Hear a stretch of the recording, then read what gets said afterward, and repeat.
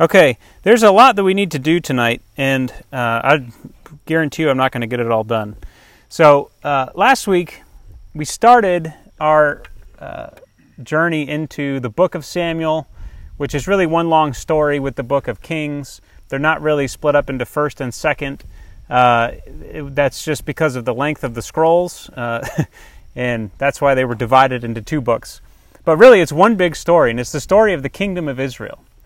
And we talked about really the first three chapters of 1 Samuel last week, and we centered in on the call of Samuel in chapter 3. And so tonight I'm going to pick up the pace a little bit and just get us into more of the flow of the story, particularly the actual first king of Israel. So tonight we're going to talk about Israel's first king. Israel's first king. Before that, I have a note, an announcement. That the hot dog extravaganza is happening this year on July 2nd. It's a Thursday. So there's that. All the people rejoiced. Kent was very excited to send out that email. And if you don't know what that is, someone can explain it to you afterwards. It's like an annual pilgrimage, an annual rite of passage for our community. It's just a big 4th of July party where we eat hot dogs together. That's it.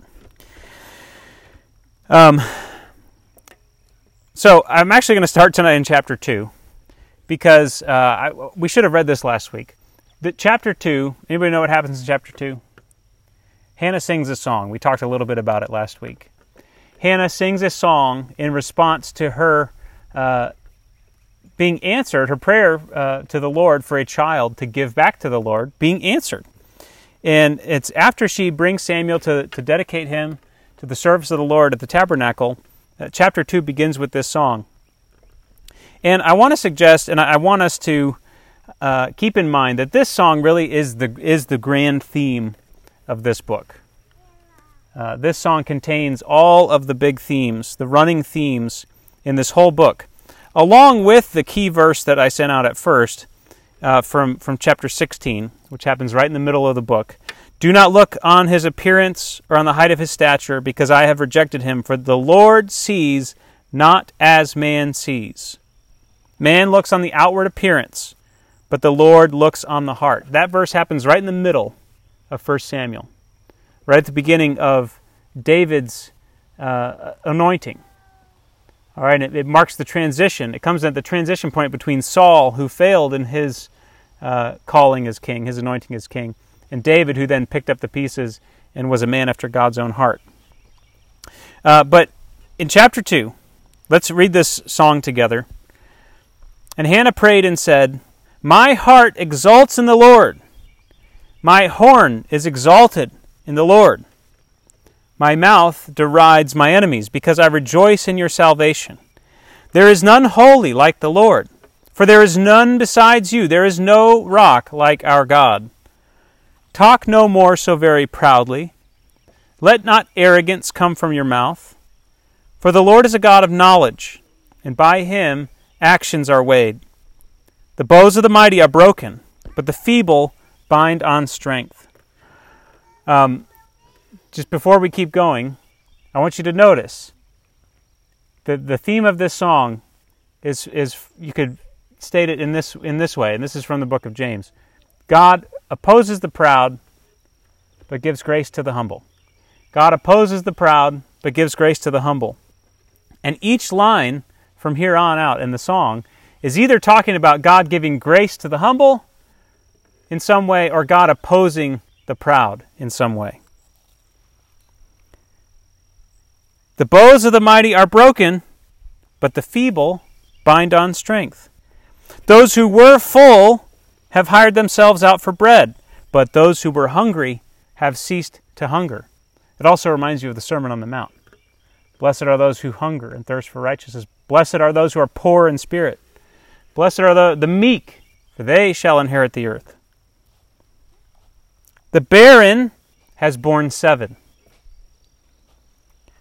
But she who has many children is forlorn. The Lord kills and brings to life. The Lord brings down to Sheol and raises up. The Lord makes poor and makes rich. He raises up the poor from the dust. He lifts the needy from the ash heap to make them sit with princes and inherit a seat of honor. For the pillars of the earth are the Lord's, and on them he has set the world. He will guard the feet of his faithful ones, but the wicked shall be cut off in darkness. For not by might shall a man prevail. Not by might shall a man prevail. Man sees not as God sees. The adversaries of the Lord shall be broken to pieces. Against them he will thunder in heaven. The Lord will judge the ends of the earth. He will give strength to his king. There wasn't a king in Israel yet. This is chapter 2. And exalt the horn of his anointed. So Hannah is prophetically announcing the coming of the kingdom, the anointed king of God. So, God opposes the proud but gives grace to the humble. Man looks on the outward appearance, but the Lord looks at the heart. This is the running theme in all of the little stories that happen in this whole book. Okay? And so the outline of 1 Samuel, one way to break it down is this. Chapters 1 through 7, you see God humbling Eli and exalting Samuel. Right? Eli's office and his time as priest is coming to an end. He's being cut off. And Samuel is being established as the prophet of God. Chapters 8 through 15, Samuel and Saul. Samuel's time as the chief leader in Israel is coming to an end. And Samuel is not without his faults. Right? Sadly, chapters 8 through 15 also reveal some of the ways that God is dealing with Samuel himself. Samuel's sons did not walk in the way of God. And so God still has some things to teach Samuel, some ways to humble Samuel, and I want to talk about a few of those tonight. So Samuel is on his way out, Saul is on his way in. And then chapters 16 through 31, Saul is going down and David is rising. Okay? So we have these movements, these three movements in this book, and they all are shaped in this way. God opposes the proud and gives grace to the humble. God brings down the strong and lifts up the weak. And so I want to briefly talk about the part that we didn't talk about last week, which is chapters 4 through 7, which is where the ark goes on a tour of the land of the Philistines and just wreaks havoc on its own. But this story is a great story that speaks to this theme, okay? Samuel is installed as a prophet at the end of chapter 3, but then he disappears from the story for the next 3 chapters, 4, 5, and 6. In chapter 4, the Israelites draw up in battle against the Philistines, and it's at a place called Ebenezer, okay? And they're defeated at Ebenezer. And they cry out to God, and they don't know what to do, and they say, hey, they say this, let me pull it up here. Why has the Lord defeated us today from before the Philistines? Let us bring the ark of the covenant of the Lord here from Shiloh, that it may come among us and save us from the power of our enemies. Now, I don't think they understand that nowhere in history has an it saved the people of God. A he has saved the people of God, and his name is Yahweh, right? Let's see if the ark will come and save us. Okay? It obviously does not. It fails them. And not only that, but the ark is captured and taken into Philistia, and the Philistines defeat them. So they lose again, but then they capture the ark of God, and then there's this great mourning. The glory has departed from Israel. Ichabod, right? And then Eli falls off his chair and dies when he hears about the ark. His 2 sons die in that battle too, and it's a really dark time.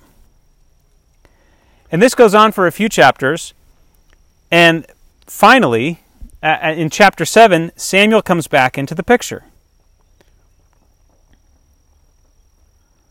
In verse 3 it says, verse 2, from that day the ark was lodged at Kiriath Jearim, a long time past, some 20 years, and all the house of Israel lamented after the Lord.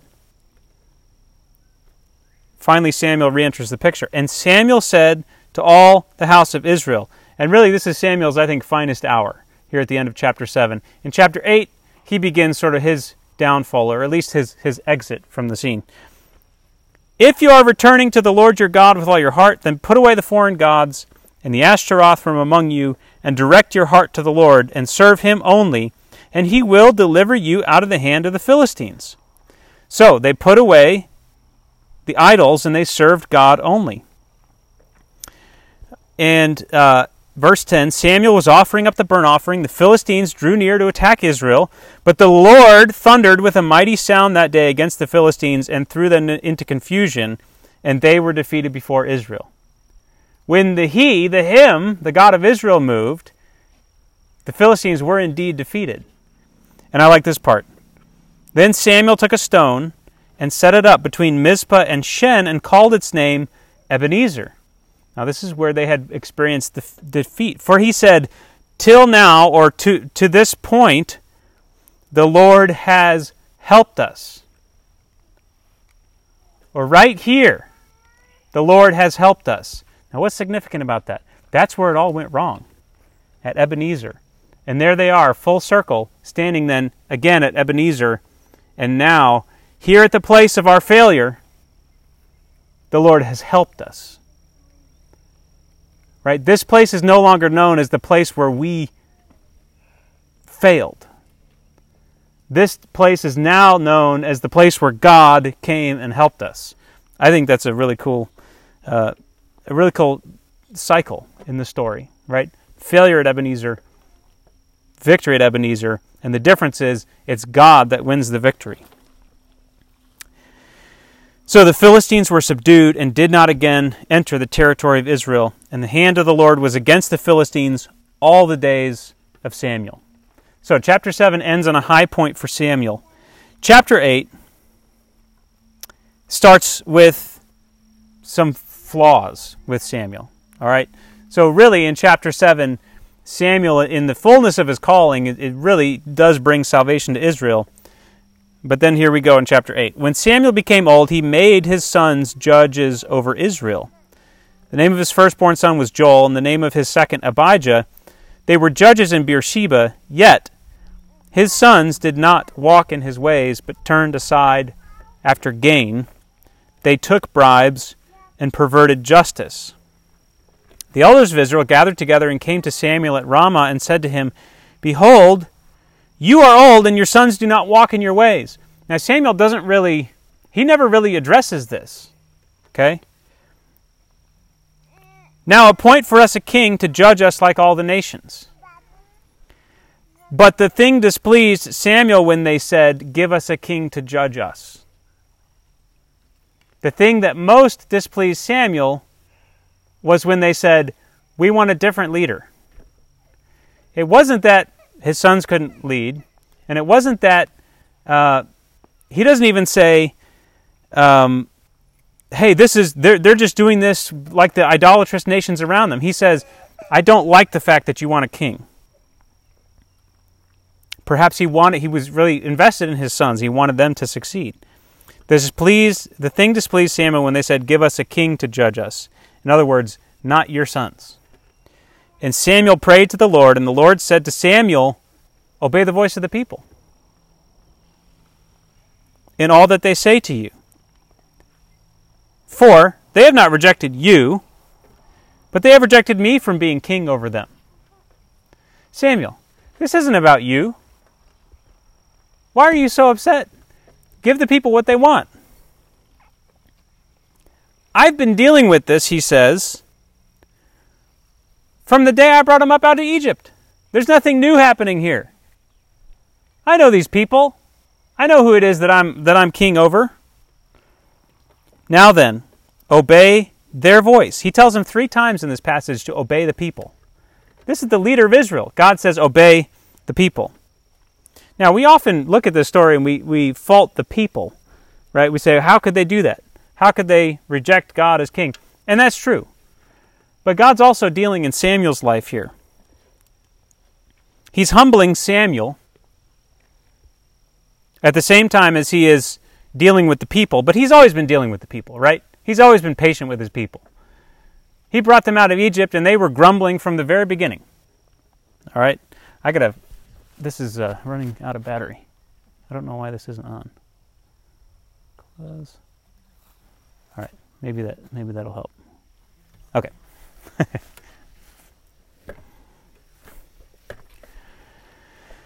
So, God's humbling Samuel here, much like I think he humbled Moses at the end of Moses' ministry. Right? Moses had done a lot. He was a friend of God. He spoke face to face with God. But there at the end of his ministry, at the end of his life, he didn't get to go in. There were still some ways in which he didn't quite fully get God's heart for his people. And God says, this is what it takes to lead my people. You have to come to the very end of yourself.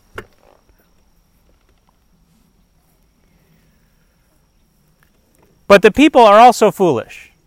All right, so this is not an either or. God's addressing Samuel as his leader, but he also addresses the people's folly. Installing a king in itself was not the worst part here. And if you turn quickly to Deuteronomy 17, this is in the Deuteronomic law. And it gives stipulations. This is in a section of Deuteronomy where it's talking about the various types of leaders of the people of Israel. It talks about the priesthood, it talks about prophets, it talks about kings, and it also talks about local judges. And it gives stipulations. All right, here's how you are to exercise this office of leadership. But when it talks about kings, it says this in chapter 17, verse 14. When you come to the land that the Lord your God is giving you and possess it, and dwell in it, and then say, I will set a king over me like all the nations that are around me. So God kind of knew what was going to happen. You may indeed set a king over you, whom the Lord your God will choose. One from among your brothers you shall set as king over you, only you must not put a foreigner over you who is not your brother. Only he must not acquire many horses for himself, or cause the people to return to Egypt in order to acquire many horses, since the Lord has said to you, you shall never return that way again, and he shall not acquire many wives for himself. Now, if you know about the life of Samuel, where we're headed, you know that he was one who failed miserably at that. Lest his heart turn away, nor shall he acquire for himself excessive silver and gold. All right, so some prohibitions for king. And now some stipulations, some further stipulations. And when he sits on the throne of his kingdom, he shall write for himself in a book a copy of this law, approved by the Levitical priests, and it shall be with him, and he shall read in it all the days of his life, that he may learn to fear the Lord his God by keeping all the words of this law and these statutes and doing them. His heart may not be lifted up above his brothers, and that he may not turn aside from the commandment, either to the right hand or to the left, so that he may continue long in his kingdom, he and his children in Israel. Now this is a major piece of backdrop for now the story of Saul and what happens to Saul. Okay, because almost every little phrase here in Deuteronomy applies to the way the story gets told here in 1 Samuel. Notice that kings were allowed, right, but they were optional, right? It wasn't inevitable, like when you go to the land, you must make a king. And it wasn't prohibited. Don't make a king. It just said, if Israel says this, you may do it. The only thing was their power was to be kept in check, right? They weren't to use their power and position of authority to gain themselves wealth and gold and horses and wives. And that the most important trait of a king, or I should say the most important traits were, number one, obedience to the law of God, and humility, right? His heart must not be lifted up among his brothers. He's to be a king, but he's just to be one of y'all. And he's to wield his authority not in a way that sets him above everyone. He must not be lifted up among his brothers. he should dwell among his brothers and use his authority to rule and to lead in a way that causes the people to flourish. So, obedience and humility. And these end up being Saul's two flaws. He did not obey, and he walked in a kind of pride that wasn't pompous pride, but it was presumptuous pride. All right, and so let's read a little bit of that. Chapter 13, 1 Samuel 13.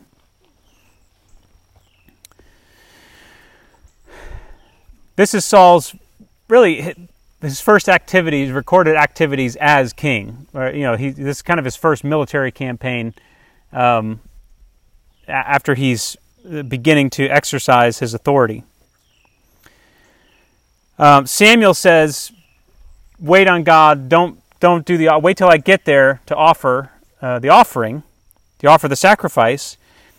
But he says, he waited 7 days, verse 8, the time appointed by Samuel, but Samuel did not come to Gilgal, and the people were scattering from him. So Saul said, bring the burnt offering here to me, and the peace offerings, and he offered the burnt offering.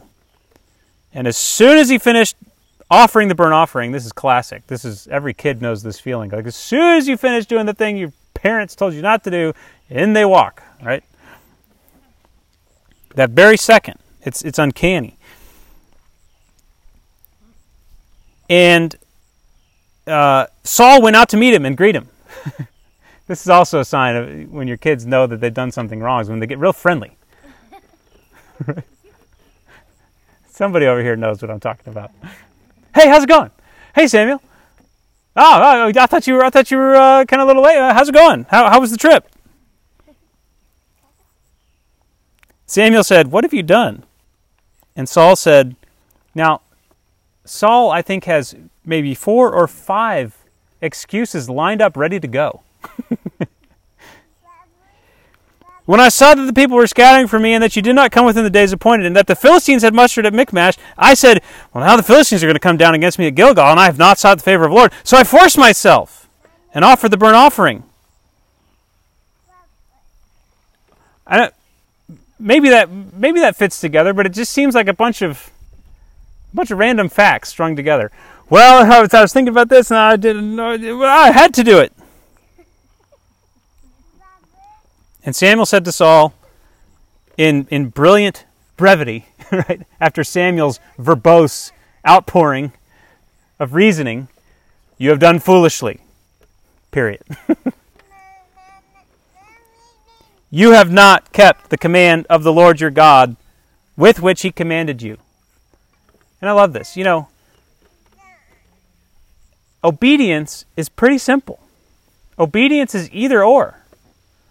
Obedience is you did it or you didn't. And Saul's problem is that it's not black and white for him. It's malleable. But this is exactly what God had said all the way back in Deuteronomy. A king can't treat the word of God as if it's malleable, as if it's just a suggestion. In fact, make him write his own Bible and read it every day and get it approved by the priests so that he doesn't turn to the left or the right and that he obeys the Word of God. Because as soon as someone with authority stops submitting to the Word of God, everybody needs to watch out. As soon as someone in authority, any authority, we all have a measure of authority. Everybody in here has some measure of authority over something or someone, even if it's just your own life, your thoughts, right? As soon as someone in authority stops submitting themselves to the will of God in total obedience, everybody around them needs to watch out.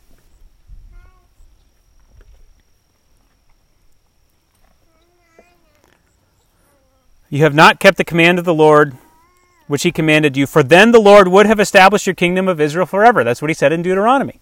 If he obeys, it'll go well with him, and it will become a hereditary monarchy. His children after him will rule. But now your kingdom shall not continue. The Lord has sought out a man after his own heart. Somebody who really wants to obey. And the Lord has commanded him to be prince over his people, because you have not kept what the Lord commanded you. Chapter 15. So chapters 13 and 15 are Saul's two big blunders. Chapter 15, it's a similar thing. Samuel said to Saul, "The Lord sent me to anoint you king over his people Israel. Therefore now listen to the words of the Lord. Thus says the Lord of hosts." All right, my new king. Now here's something that's been bothering me ever since we got out of Egypt. It's Amalek. They're a constant bother to the people of God. And I've been watching them the whole time, and they've been giving us a hard time. Now, you as the king, go and wipe them out. There's nothing good about them. There's nothing worth saving. Go and wipe them out. Go and strike Amalek and devote to destruction all that they have.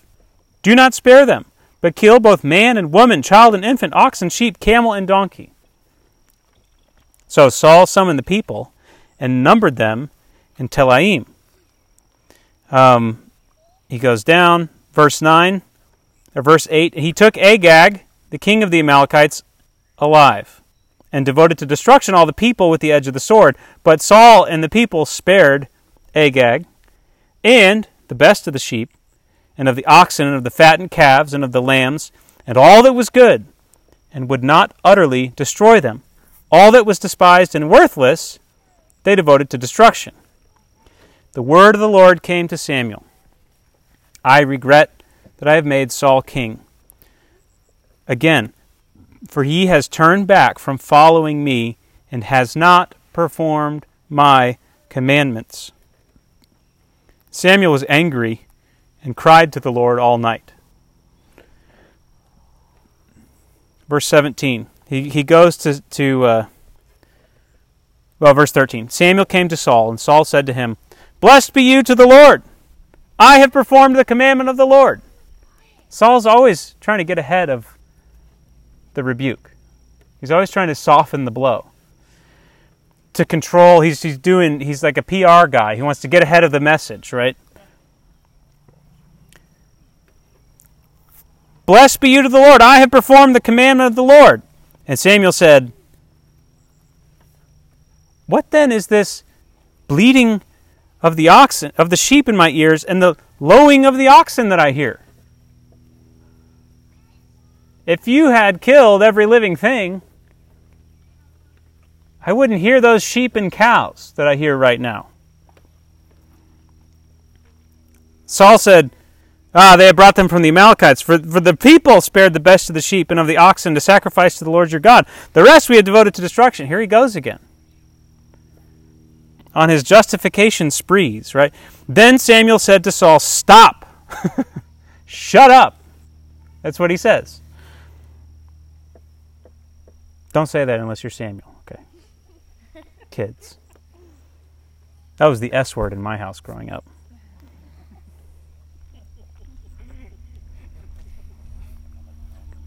"I will tell you what the Lord said to me this night." And he said to him, "Speak." And Samuel said, "Though you are little in your own eyes." I don't know if he's being sarcastic there or not. Saul he did say at first, "Hey, I'm of the least of the tribes of Benjamin," or the least of the clans of Benjamin. But a few chapters before, he had just made a monument to himself, which is interesting. Anyway, "Though you are little in your own eyes, are you not the head of the tribes of Israel?" Who do you think you are? What do you think the king is going to... You're blaming it on the people. Who am I going to come rebuke if not you? Right? You're going to go rebuke the people? The Lord anointed you king over Israel. And the Lord sent you on a mission and said, "Go, devote to destruction the sinners, the Amalekites, and fight against them until they are consumed. Why then did you not obey the voice of the Lord? Why did you pounce on the spoil and do what was evil in the sight of the Lord, according to, very clearly, God's stipulations for kings? Obey God and don't take stuff for yourself." Saul said to Samuel, I have obeyed the voice of the Lord. So now he's shifting into, well, what do you mean by obey? What do you think God really meant when he said that?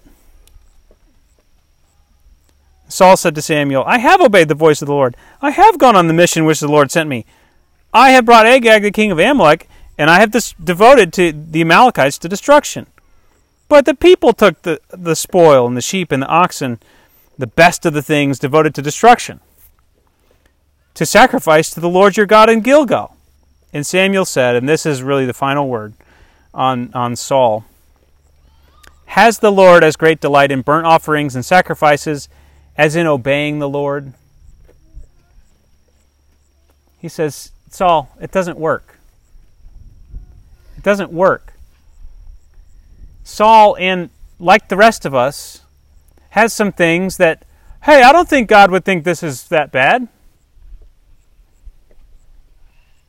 In fact, I could probably use this thing to witness to people. I can use my... I don't know, I'm going to get in trouble here with actual examples.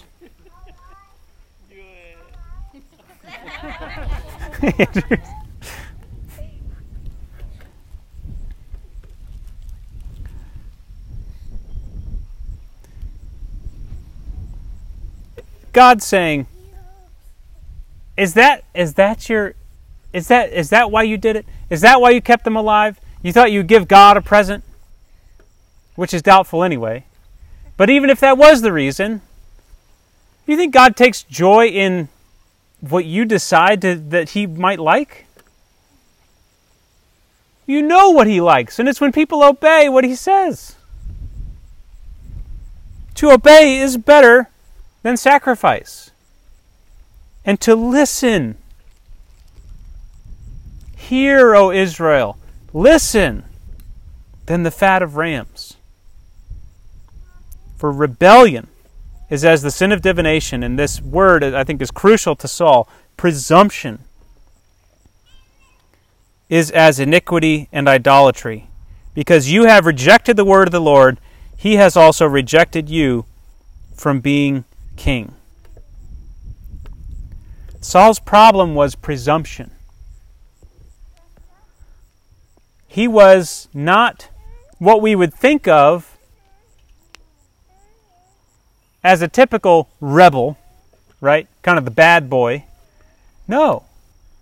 Saul was actually kind of a softy in some ways. Wanted to do well. Wanted people to like him. Wanted Samuel to approve of him.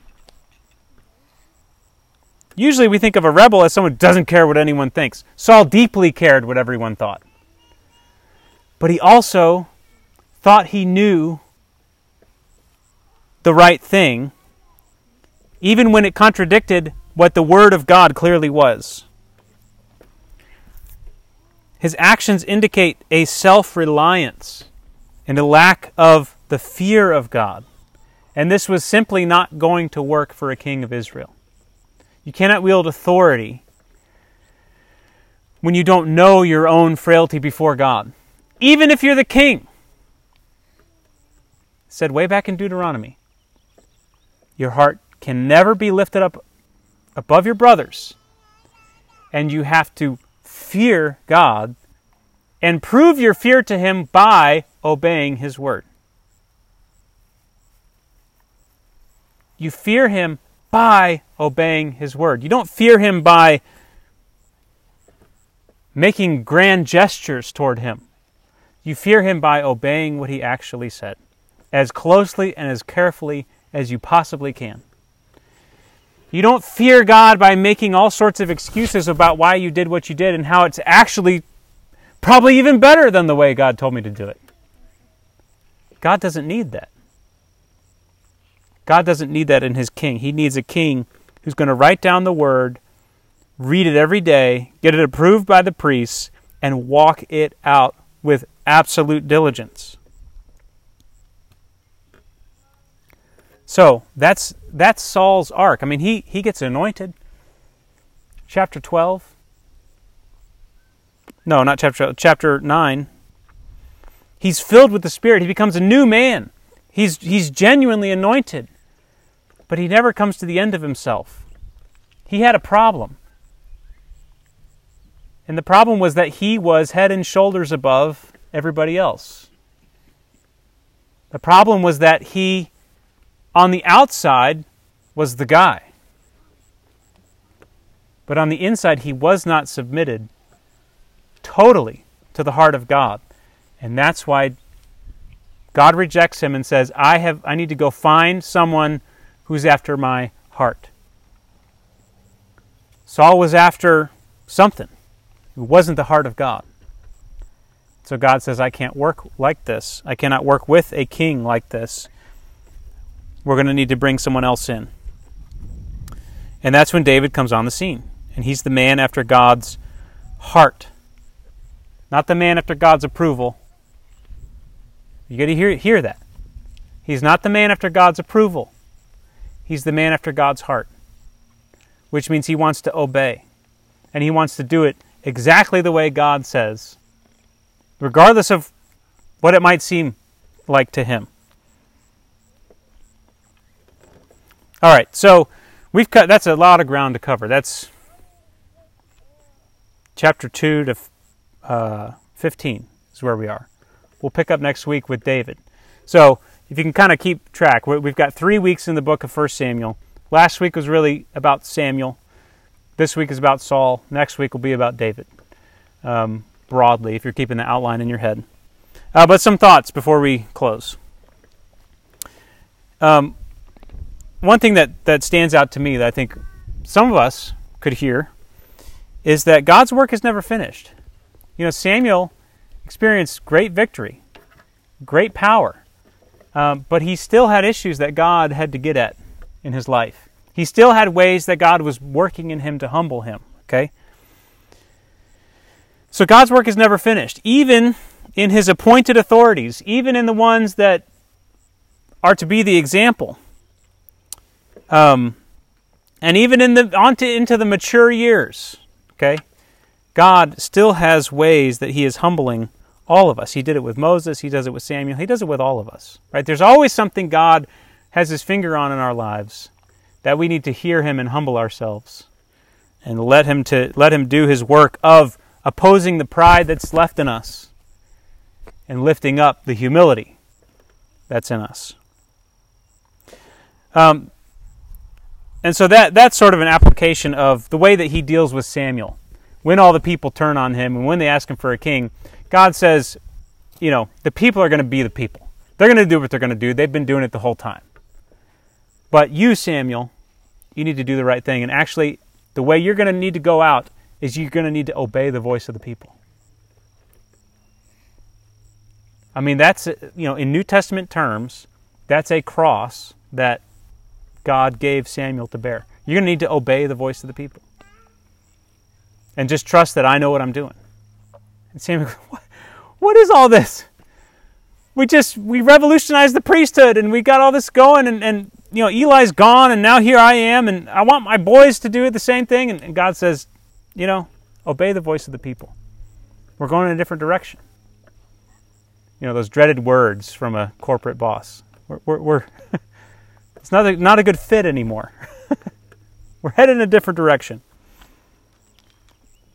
And Samuel had to live with that. And he had to live with Saul. And he does find grace. Later he gets together a renewal for the kingdom. And he really does, although not without a few words of warning about the king, he really does submit to the move of God as God transfers his authority to Saul. And he has to witness Saul's downfall. This is the guy you replaced me with? Right? What in the world? No wonder he cried all night. But God was working in Samuel's life to continue to bring him to the end of himself, even after his glory years. Another thing that stood out to me was that the people's problem has been the same, right? God says, from Egypt on, they've been doing the same thing, all right? And it's been, they don't trust me, they don't obey me, all right? And they keep finding solutions. One solution is, go get the ark, and we'll do it. Another solution is, let's change the authority structure. And they keep focusing on the externals. And God says, the answer is very clear, and it's been there all along. Your hearts have gone astray from me. Your hearts don't want to obey me. Change all the external structures you want. You want a king? Let's go with it. If I need to change the whole thing because you want a king, we're going to go for it. So that you can see that, hey, the problem wasn't the authority structure. The problem was your own heart. External solutions just are not the answer. And humans, thousands of years into the past, and predictably, if the Lord tarries, thousands of years into the future, will be constantly looking for an external solution to a problem of the heart. And we do it all the time. And it's not just in these big ways of like, hey, let's change the whole authority structure. It happens in little ways to us. Little adjustments we want to make just because we don't want to give up this thing in our heart. We don't want to give up and trust God. Well, I need a different, I need to switch home groups. It's not working for me here. Maybe I need to hang out with this different person. Maybe I need to adjust the settings on my devotional life and see if I can pull these levers. And a lot of times it's just rearranging deck chairs on the Titanic. The problem is God's right there. He's calling you to do something. He's calling you to humble yourself, and you just don't want to trust Him. You don't want to obey Him. So we often insist on external solutions. Bring the ark. Bring a king. And it's never going to be the solution. And the solution is only ever God coming and working victory for us. And that's the only thing that brings salvation. And then finally, I alluded to this a little bit, just the whole idea of God's stipulation for kings. I mean, that is deeply insightful. A king needs to not use his authority to gain wealth for himself, and he needs to continue to fear God, and his heart can't be lifted up over his brothers. I love that. Deuteronomy 17 to me is great. It's pretty simple, and it makes a lot of sense. But we're going to see, and this is a backdrop for the rest of the story, we're going to see kings come, and time again, they break 1, 2, 3, or all of the stipulations that God set for kings in Deuteronomy. God in His wisdom set very clear standards. And man, with given power, given authority, simply cannot reach those standards. I mean, it is uncanny. And all of that, I think, sets the stage for then the coming of Jesus the King. Right? Even David, by the end of 2 Samuel, he's on the downward trajectory. Right? God has to humble him at the end of his life. And so even David, who's kind of the type of the Messiah, the picture of Christ who is to come, even David doesn't quite get there. And so it just primes the pump for the coming of Jesus, who is someone who, with his authority, he did all those things. He didn't turn to the right hand or to the left from the Word of God. He said, I only do what I see my Father doing. Right? He was that king, that the law was so close to him. He lived it. He breathed it. Right? At every turn, Jesus was living in the Word of God and responding to life out of the Word and taking up his authority, and never lifted up his head among his brothers. Right? He said, I'm not ashamed to call you my friends. All right? So just this picture of what God is looking for in a king, the failure of these human kings to get there, but then the relief that Jesus brings in the way that He operated as our King. Amen? All right, let's pray. Lord, thank You for these stories. Thank You for Your Word. And Lord, I pray that You would continue to use these stories in our lives in the way that You need to. Lord, by Your Holy Spirit, reveal where You may be humbling us, Lord. Where You may be continuing to work in an area that we haven't quite come to the end of ourselves in, Lord. May we yield to that work and not be too proud and not be too presumptuous to allow you to bring us again to the cross, Lord, and ask us to obey you and lay down our lives. Lord, help us to not rely on external solutions or what we think are external solutions, when the problem is just, it's our heart, Lord. Our defeat is coming because we don't go to battle with you. And so, Lord, I pray that you would teach us how to not wage war according to the flesh, not to wrestle against flesh and blood, as we've been talking about, Lord, for the past couple weeks, and not to get our secret weapon, or not to yield to wield your presence as a weapon, Lord, and submit you to our own form of warfare. But help us to wait on you, to ask you to come, and to see you, Lord, win the victories in our lives. Lord, deliver us from our own solutions. Help us to embrace yours. And Lord, help us to live in the fear of you, proving our fear of you by the way that we obey. Lord, that we would not just call you our Lord with our lips and then deny that fact by the way that we live. Lord, that we would not be presumptuous, thinking we know how to best manipulate your commands to where they seem to be more palatable for us. Lord, deliver us from those sins and lead us into the life of Jesus, our King, the one who lays down his life and uses his authority to cause the people around him to flourish, and who lifts up the needy from the dust heap, Lord. Bring us into his kingdom and let us participate in his rulership. And Lord, may his name be exalted among us for every generation. In Jesus' name, amen.